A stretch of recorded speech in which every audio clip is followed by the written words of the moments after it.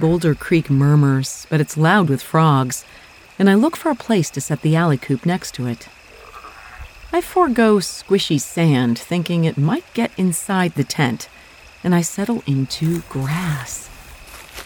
It's a quick dinner as lazy mosquitoes land on my toes under brilliant stars. I'm supine at last. I press into the ground, deeper, softer, lower. Oh no.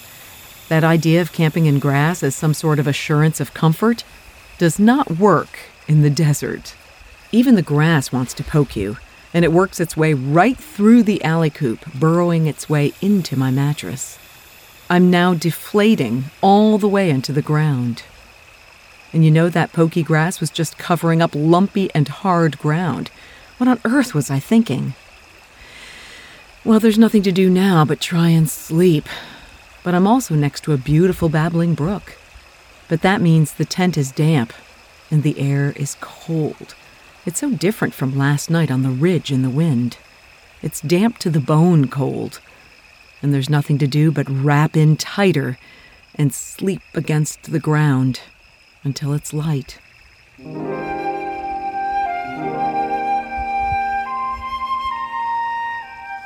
You're listening to the Blissful Hiker podcast. I'm Allison Young, the Blissful Hiker, sometime professional flutist, sometime voice artist, and full-time pedestrian.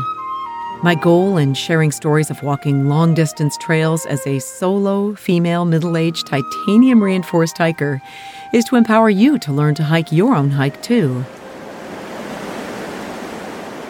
As I mentioned, the night before this was dry and cool, the wind a jet engine and a tall widowmaker of ponderosa pine above my tent. Only its rounded top has needles, but they shake and shimmy. I'm walking the Arizona Trail and camping all alone high above Roosevelt Lake in the Four Peaks Wilderness. The sunrise is a deep orange melting to indigo. I wear all my clothes and sit on a log for breakfast. But it's cold. Still, I slather on sunscreen because it's clear, too. I'm up high close to the peaks which loom over me, snow still encrusted to their rocky flanks. I work my way down, sidling the mountain on loose stones. The wind is so wild it threatens to take my hat, and maybe even me. The moon is perfectly in half, white on an azure sky. I am wearing all my gear, at least the top half, including gloves, but nothing froze like the first night when I had chunky water. But I keep moving even when the sun comes out full blast. I look for other campsites, but I don't see anything as nice as mine until right at Shake Spring. The water is on full blast, with a fairly substantial set of falls pouring through jumbled boulders. I'm amazed there's so much water up here in this incredibly dry environment. Everything is brown and half the trees are charred from recent fires, but the water crosses the trail several times before I meet Pigeon Spring. This time, water is collected in a concrete tub sunk into the ground. There are some leaves and a few bugs, but when I dip my cup in deep enough, the water is clear and filters well. One thing I have learned is to keep my filter clean. There's so much silt and dirt it can clog up easily, and once the water stops flowing, it's difficult to clean. So I take a moment to backflush my filter with filtered water, and the flow speeds up right away. I prefer to carry 1.5 liters with me, because more than that makes it nearly impossible to walk because I'm so heavy. I usually drink an entire liter before heading on, especially since this next water carry is 9 miles. But just as I leave this lovely spring, I reach a road. A sign warns me about the Arizona black rattlesnake, one of 13 rattlers in the state. This one is unusual because it can change color like a chameleon. It also partners when tending to its young and is far more docile than most snakes. I have yet to see a snake, though, probably because it's still too cold. It's definitely odd to reach a road. The trail was so wild on the edge of the mountain, especially with all that wind and my being completely alone. Now I feel domesticated. I can even see a town far below in bright green at the end of the lake. It's hard-packed and easy walking, so I call Richard. Today's his birthday. I wave to one lone mountain biker who passes as we talk. The road follows the ridge for miles. It's mostly easy walking, but I'm exhausted, and down gets harder for me as the day wears on. The mountains are huge around me in jumbly shapes, sometimes sharp, sometimes more like mesas. The ridge is another land of weird rocks, weather-shaped stones and spires and hoodoos. If I turn back, I see the snow-encrusted Four Peaks getting smaller. At the spring, I fill a Mountain House beef stroganoff that I picked up at the hiker box in Roosevelt Lake with water. I love these dinners. I mean, they're overpriced, but they're really salty and filling. Everyone dumps out items from their resupply, and the rest of us benefit. I carry my food until lunchtime as the water soaks in, trying to see how far I can get in 2 hours. But the monotony is getting to me. There just isn't enough to keep my interest, and my body is really tired. So I sing, and I look at the weird rocks. I study this deep shade of blue high up here in the mountains. A bird calls, "Squeeze!" And the wind keeps me cool as the sun blazes warm. I walk through an area thick with pine, and the aroma overwhelms. Even here, water crosses the road just enough to collect. I come back out into the open and find a flat rock jutting out, perfect for a lion or for me with my lunch. The stroganoff is perfect, and I gobble it up, followed by hiker box Fritos and a chocolate peanut butter shake. I guess you could say I'm pretty hungry.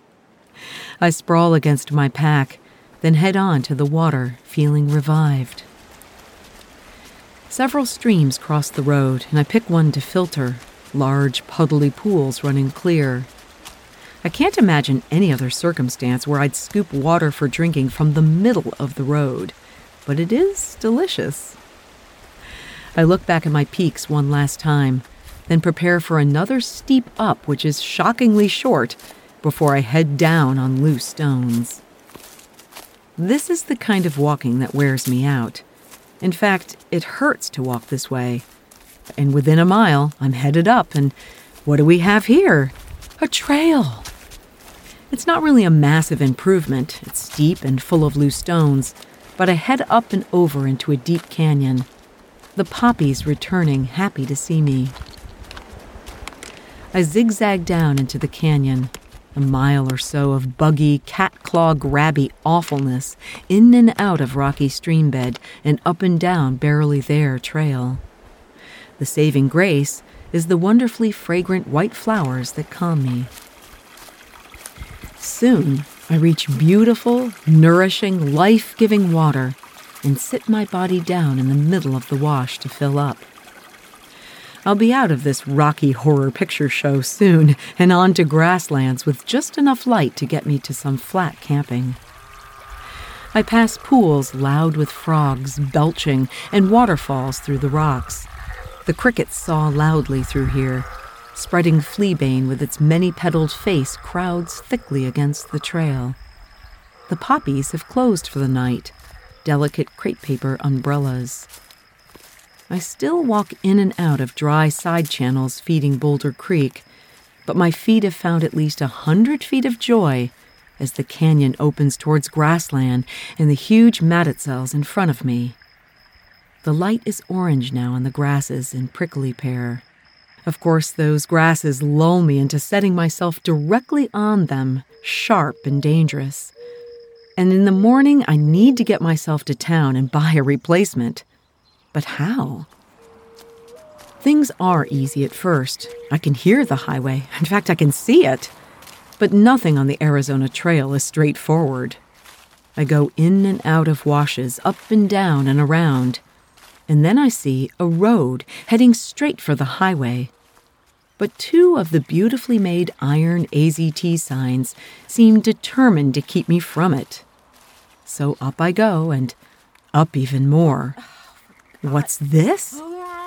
You send me on a road nearly all day yesterday, but now I have to climb up on this cliff further away from the highway for some trail builder's ego trip? Just pissing me off. This trail is pissing me off. Pissing me off. Obviously, I need a break. Truth is, it is a well-built trail, and any road that might be down there next to the creek where the cows are mooing might not actually be passable, even if from up here I see a wide path through the sycamores. So I study my surroundings, hear the birds singing, hummingbird trumpets, a splash of beauty in a drab landscape. And I think about how when things go wrong, I tend to blame myself. I mean, it was a dumb decision to set in the grass, but it was a test of character and fortitude, a test of smarts in managing difficulties and finding a way through. Yeah, but I want to cry about my bad luck. But instead, I make a plan. I'm about to hit a highway, and it takes me to Payson. Payson's a big enough town. They've got to have a sporting goods store. I'll get this fixed or find a substitute. I just need to get to Payson, which is 30 miles away. It's funny how a hike reminds me to keep each step the priority. I can't fix my mattress now. I need to walk now, and definitely not fall on the rocks, which I do for the first time, sliding backwards right onto my butt. But finally I meet the road.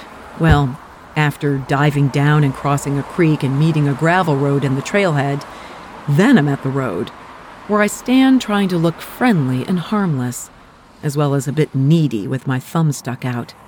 I smile. I even mouth, "Please." What goes on in people's minds when they pass me? They're driving cars far too big for one. Maybe they just don't want to bother, or they didn't see me. Or what they do notice is that I'm a pretty odd middle-aged lady out here with a backpack. Feeling sorry for myself, I barely notice when a red sports car stops way up the road. For me? I guess so. I run up there, and Wes says I can take you to Payson. He seems to live out of that car. Cups and bottles all over the place. A picture of his girlfriend taped above the visor. But there is room for me and my gear as we drive down the roller coaster of a highway. When I get to town, I call a few stores. Nobody has sleeping mats. One allows me to leave a message, and that's when the true trail magic happens. Margaret returns my call, an ultra runner and the owner of Rim Runners. When she calls, she tells me they don't sell sleeping pads or have any to loan. But right now she's not at the store. She's in Phoenix, in the parking lot of an REI. What if she buys me a mattress, not the blow-up kind, but one that'll withstand being poked, and then delivers it to me? Oh, my goddess. What are the odds? Okay, bye-bye. The rest of my day in Payson is about sending home the damaged mattress, shopping for food, cleaning gear, and planning for the next section. I'm rested, I'm blessed, and I'm ready to face more steep climbs, more long water carries, and maybe a million more rocks. Well, I could do without at least a few of those rocks. You can subscribe to Blissful Hiker wherever you get your podcasts, and please leave a review on Apple. That helps the show get discovered. Blissful Hiker's on Patreon right now. You can support the show financially as a patron. Help me get on trail to collect sound and create these stories. There's a link to Patreon in the show notes or at blissfulhiker.com. Blissfulhiker.com is also where you can find other episodes, read the blog, see pictures, and contact me, blissfulhiker.com. Next week, I head into the matted cells. I get the rocks, I get the steepness, and not much water. And I try out that new sleeping mattress for the first time. Until then, my friends, kia kaha and happy trails.